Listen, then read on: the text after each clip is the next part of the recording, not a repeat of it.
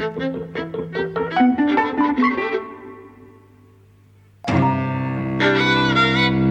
and welcome to Eavesdropping at the Movies. I'm Mike. And I'm Jose. And we've seen Green Book. That's right. At last, which is one of the frontrunners, I think, for Oscars. It's one that people are talking about, but it's also one that people are talking about in quite a derisory way. Yes. Like, this is the film that looks like it's going to win the Oscars, but doesn't deserve them. Yes. Because this is it's set in the 1960s on a road trip through the Deep South with a musician, Dr. Don Shirley, who's a real guy, black musician, and his trio. He hires an Italian-American bouncer from New York, played by Viggo Mortensen. Dr. Don Shirley is played by Mahershala Ali from Moonlight. He hires this bouncer, and over 8 weeks of comedy drama, they get to know each other, and Viggo Mortensen learns how to be a little bit less racist than usual. And it's basically how not to be racist for white people. Well, not exactly that, but it's kind of, it's the white man's version of sort of being woke in the 60s. It's like teaching the old guys in the academy. Yeah, it's kind of a film that Sidney Poitier could have done, in the mid 1960s, and it wouldn't have seemed out of place then. Yeah. I think it's a completely impoverished film conceptually. It looks quite slick in a way, but it's so standard and conventional, and you see all the wheels turning. You can predict everything that's going to happen, and really the only thing that I found praiseworthy is Viggo Mortensen's performance, which at the beginning I thought was too studied. It was too... I agree. Too much of an imitation of, I didn't believe his accent at first, and I thought that was kind of part of the problem. So I believe that. Yeah, but I think what we're sort of both hinting at is we kind of didn't believe him as this working class Italian American. I didn't at the beginning, but as the movie progressed, he really won me over, and I thought he was really, really good. And actually, it's a really brilliant performance because he puts in certain gestures or grunts. I did love that he's got a body like mine, now, and he's willing... wish. Yeah, right.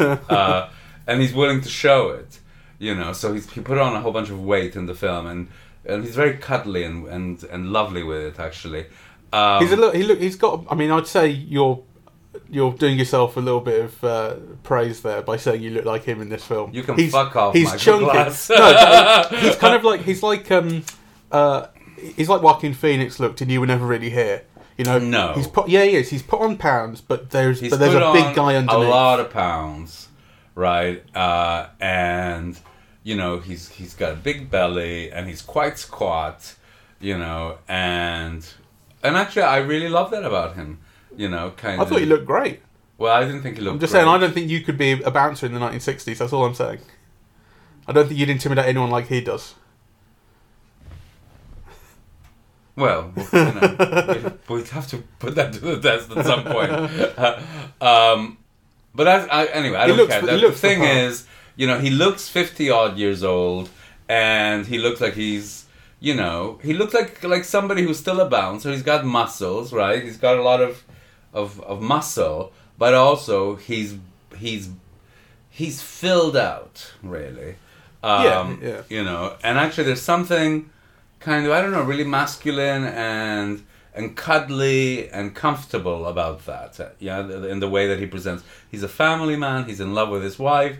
He's very secure in who he is, right? And actually kind of having that kind of body and displaying it in that way is part of conveying that. I agree. And on the other hand, you've got Don Shirley, Mahershala Ali's character, who is not comfortable in himself, really. Or not in some ways. So he's presented as a fish out of water, in that not only does he doesn't fit in America, he's okay in the North, where people kind of get along, but he goes to the Deep South, and the project of the film is to show him not being respected as this kind of great virtuoso musician, that he's told to use different bathrooms, and he's not allowed to eat in the same restaurants as everyone else, and all that sort of thing.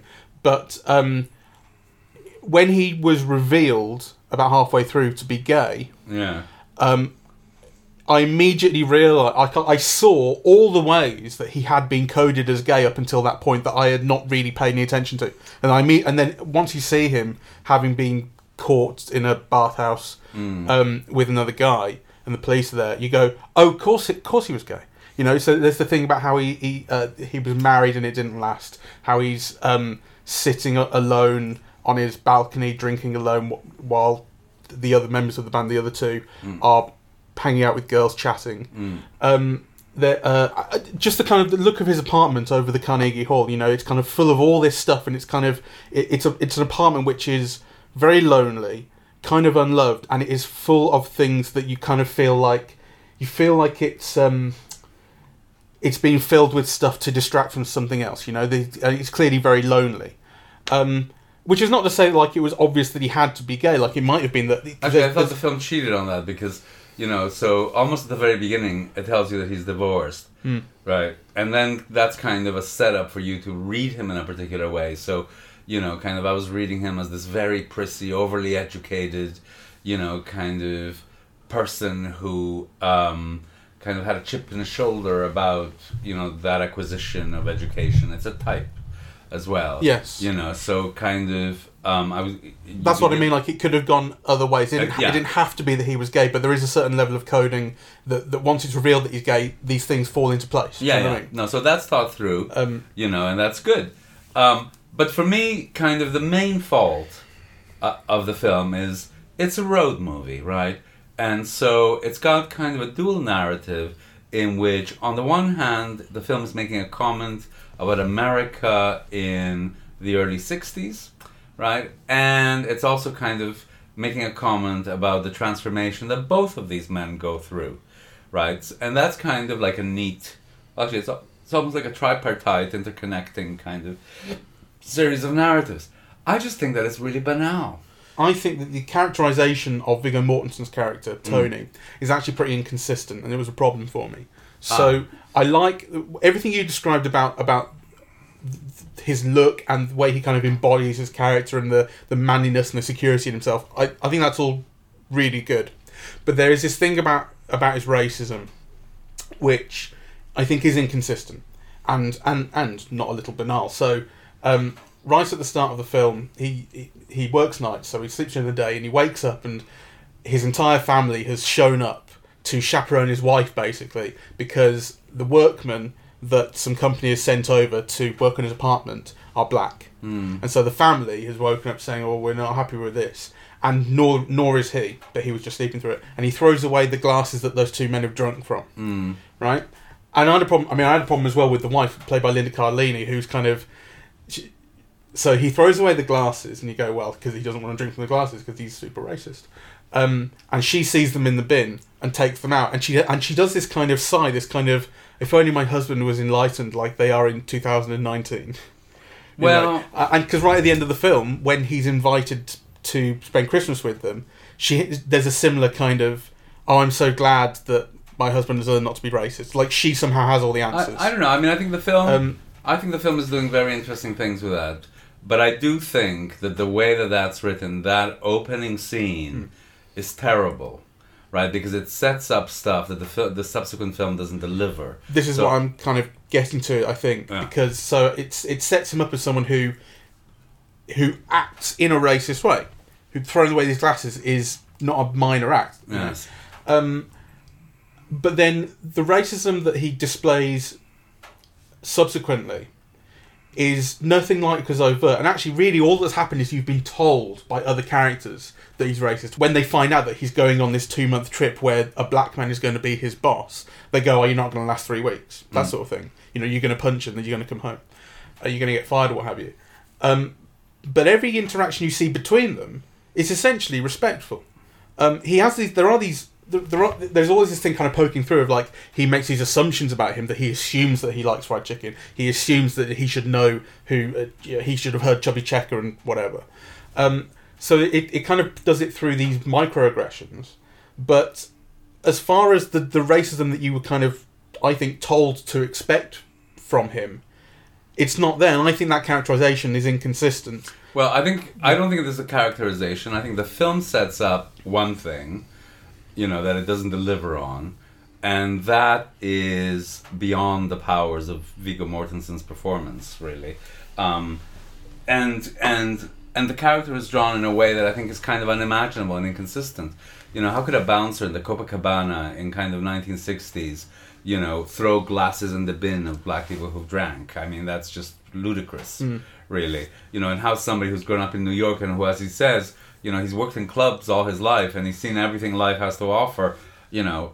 Yeah, when he comes across Mahershala Ali, when he comes across Don Shirley with the other guy and discovers that he's gay, he's like, I see this all the time. Exactly. And it doesn't even come up. That's inconsistent characterization. That's inconsistent writing. Sure. Right? So characterization, I think for me, normally kind of refers to the performance, and I actually, you know, don't think it's a problem. Writing then, that's what I mean. Yeah. So, but I agree.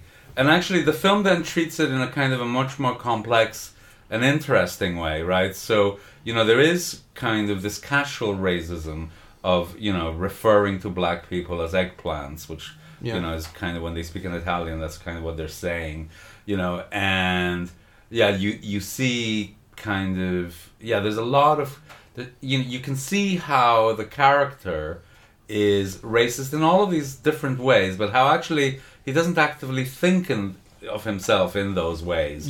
Yeah, which is very different than that throwing the glasses in the bin. Moment, absolutely. Right? You know, and which I think is a lot more interesting. It is. Right? You know, so he's talking, you know, so then he finds out that kind of Italians in the South are treated as like, you know, almost as bad. And then, you know, there's a discussion with Mahershala Ali about how really it's not comparable for all kinds of reasons. There are kind of interesting things that are discussed in a kind of a more nuanced way, but by nuance I still mean it's like lessons in racism 101. Yeah, it's none too subtle. I think there are these setups that the film gets into, such as, you know, they're pulled over by a cop, and then it becomes, well, why is a white man driving a black man? This is in the Deep South, and that's very suspicious. And then, having seen his ID, the cop discovers that Viggo Mortensen's character is Italian, and he says you're a Dago, or whatever, I can't remember the word, maybe a Dago, I can't remember the word. Basically says, I think he says you're half a nigger yourself. Yes, that's what he says. That's right. And Tony punches him in the face. Yes. And then there's this whole discussion about, you know, when they're in prison, they're in the jail cell together. I didn't do anything wrong here, Don Shirley is saying, yet I'm the one who's paying the price. It's because of what he said to you, not because of the way he was treating me that you lashed out, that sort of thing. So it sets up these things, but everything is then explained quite laboriously through these really shit kind of Socratic dialogues that just lay everything out in dialogue to make you understand. There's a smugness to the film as well that I don't like. So when he's arrested and then he's sent to jail and he says, you know, but why am I here? I haven't done anything.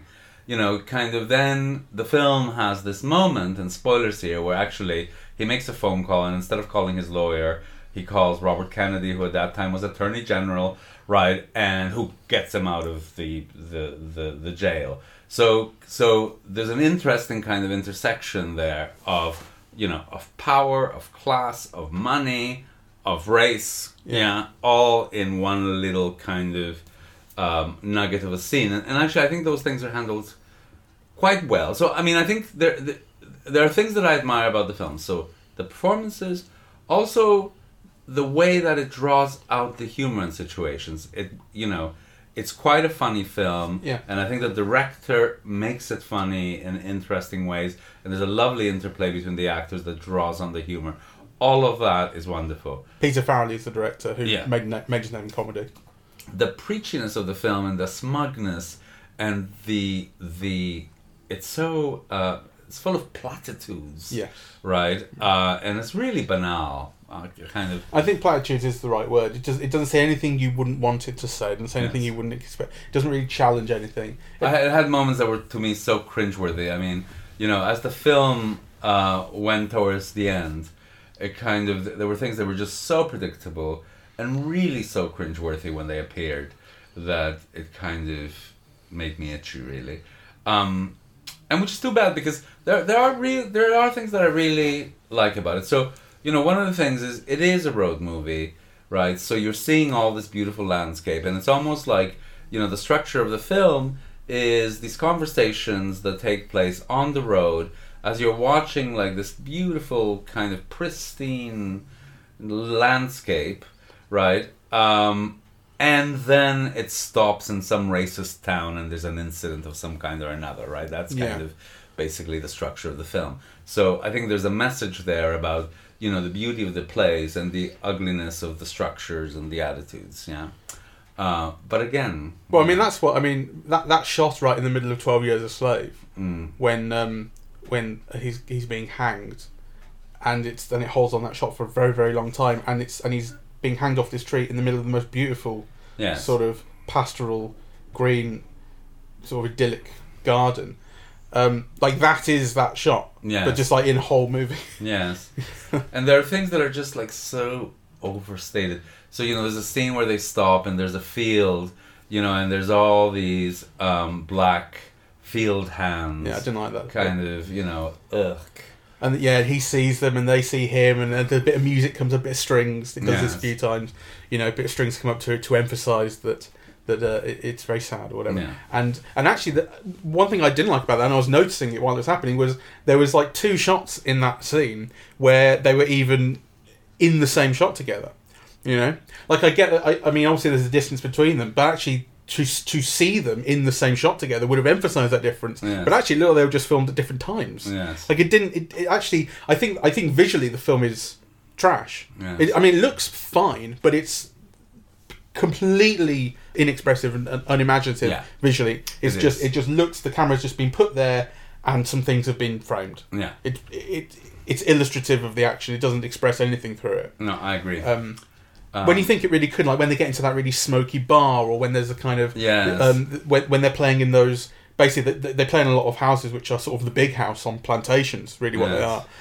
You think they could have done something really kind of expressive and intimidating with those places. It's just a film that's all surface. It has no depth, right? And it has no depth, like you say, on an expressive level, and just on, you know, the use of camera or movement or editing or even decor and costuming, like, you know, kind of, it is all illustrative. The costumes are saying, these are rich people at a party in the early 1960s.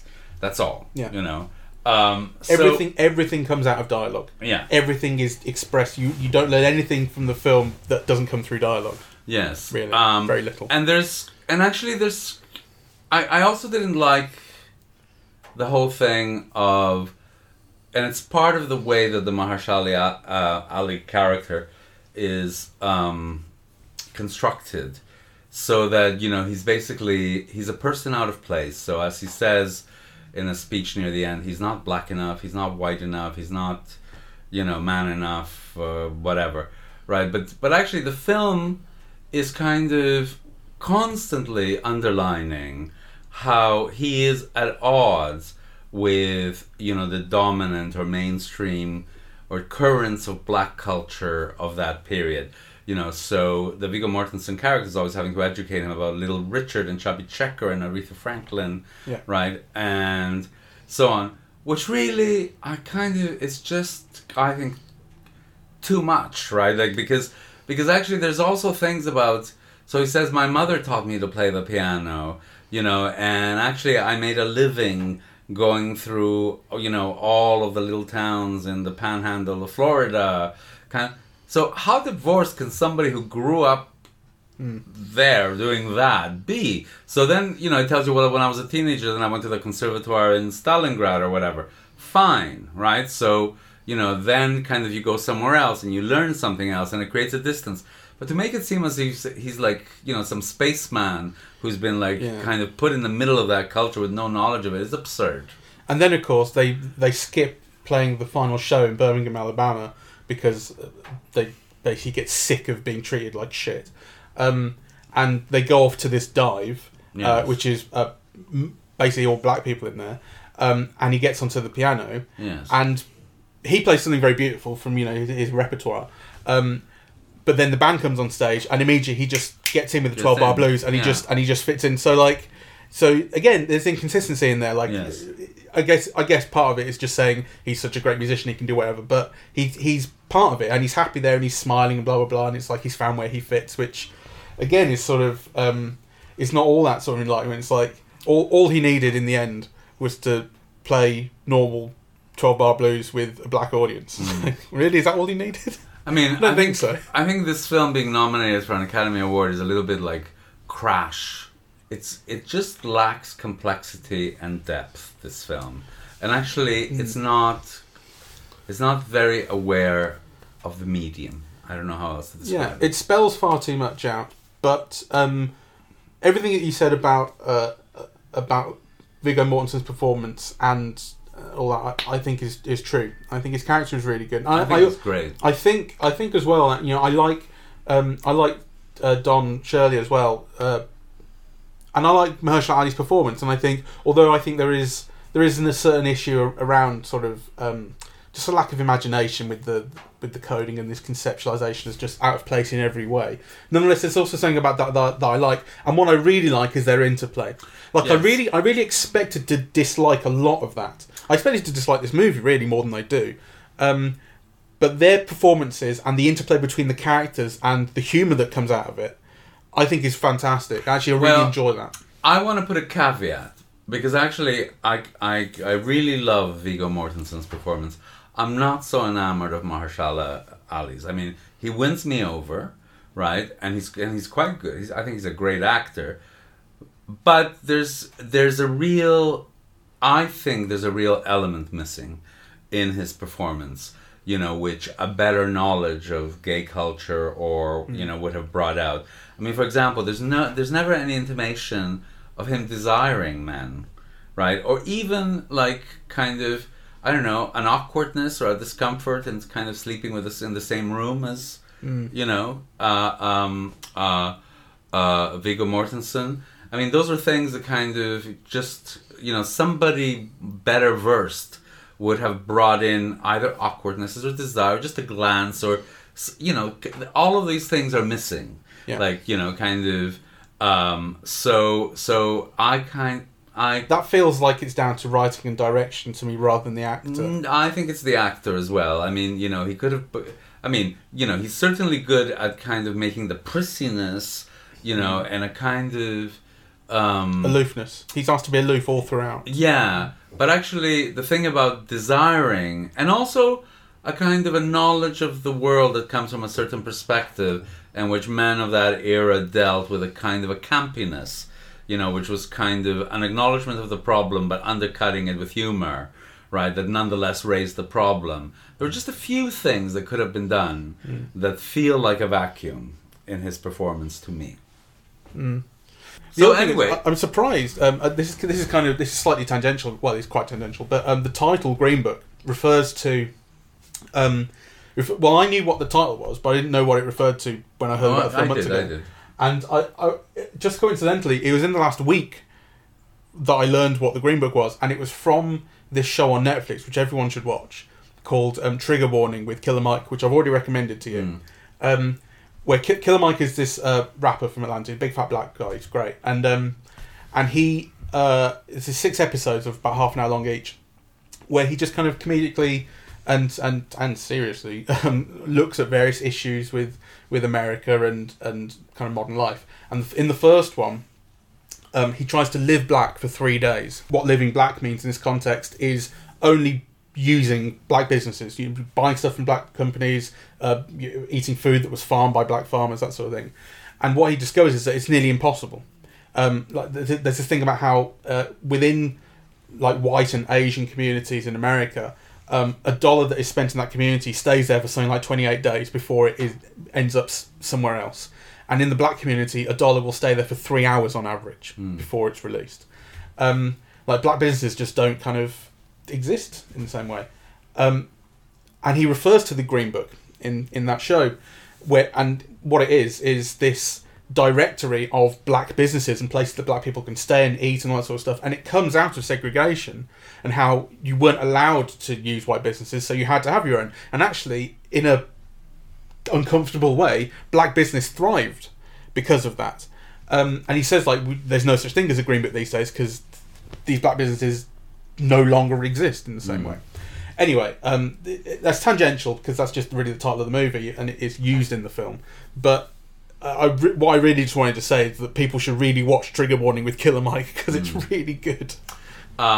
Anyway, just to say, The Green Book was a booklet put out, I think, by the American Automobile Association of where black people could stay when traveling in the South. So black motels and black restaurants and so on, because of the Jim Crow laws, which meant that everything was segregated. It was a book that was designed to kind of make the whole experience of travel more comfortable for black people by just directing them straight away, rather than them undergoing the humiliation of being turned down kind of at restaurants and motels. It was a guide. Yeah. Yeah. So, it is really banal, but I must say that I expected to hate it loads, to be honest. And I didn't. And actually, when it comes to the final scene, you know, and it is as predictable as anything, where Don Shirley comes round for Christmas and they all spend Christmas together and the family accepts him and finds him a place at the table despite having been racist all along. I was smiling right at the end there. I was smiling. And actually that's where Mahershala Ali gets to do something a little bit different, I think, because he warms then and he breaks into a smile. You've barely seen him do that throughout the film, and that feels really nice. Nice, it does. But, you know, to me, the main reason to see the film is Viggo Mortensen. I think, you know, he gives a really great performance. And also, it's his warmest performance, you know, because he's been around for so long, and I've admired him, but I've never really liked him. You know, even, like, the Lord of the Rings films, the Cronenberg, you know, he's often so good, and he's always very charismatic and watchable, you know, but there's always kind of something distanced about him, or, you know, and I think this is, like, it's his warmest performance, it's his most appealing performance, whilst also being, I think, a really great performance. I think that's right. I love how much you can tell that he loves his wife. Anyway, I think that's it. I would recommend that people go see it, though, you know, go in with quite low expectations. The reason to go see it is really the performances. And actually, it has a lightness of tone as well. And you know, I'm a sucker for road movies, and I love seeing the landscape. So it actually has quite a bit going for it. You wouldn't miss too much if you saw it on television, except maybe the feeling of watching it with an audience, which, you know, in this type of comedy always really enhances the experience. Yeah, kind of people respond to what they're watching, and kind of you're a part of that, and you respond to their response sometimes. So I think there are many reasons to see this film, but don't go in with very high expectations. Yeah, no, it's like a guarded recommendation. Yeah. Because it is banal, and it does explain itself way too much in dialogue. But it's actually kind of likeable, really. Who says racism has to be depressing? Oh, what a killer line. Righto, thanks for listening. Yes, cheerio.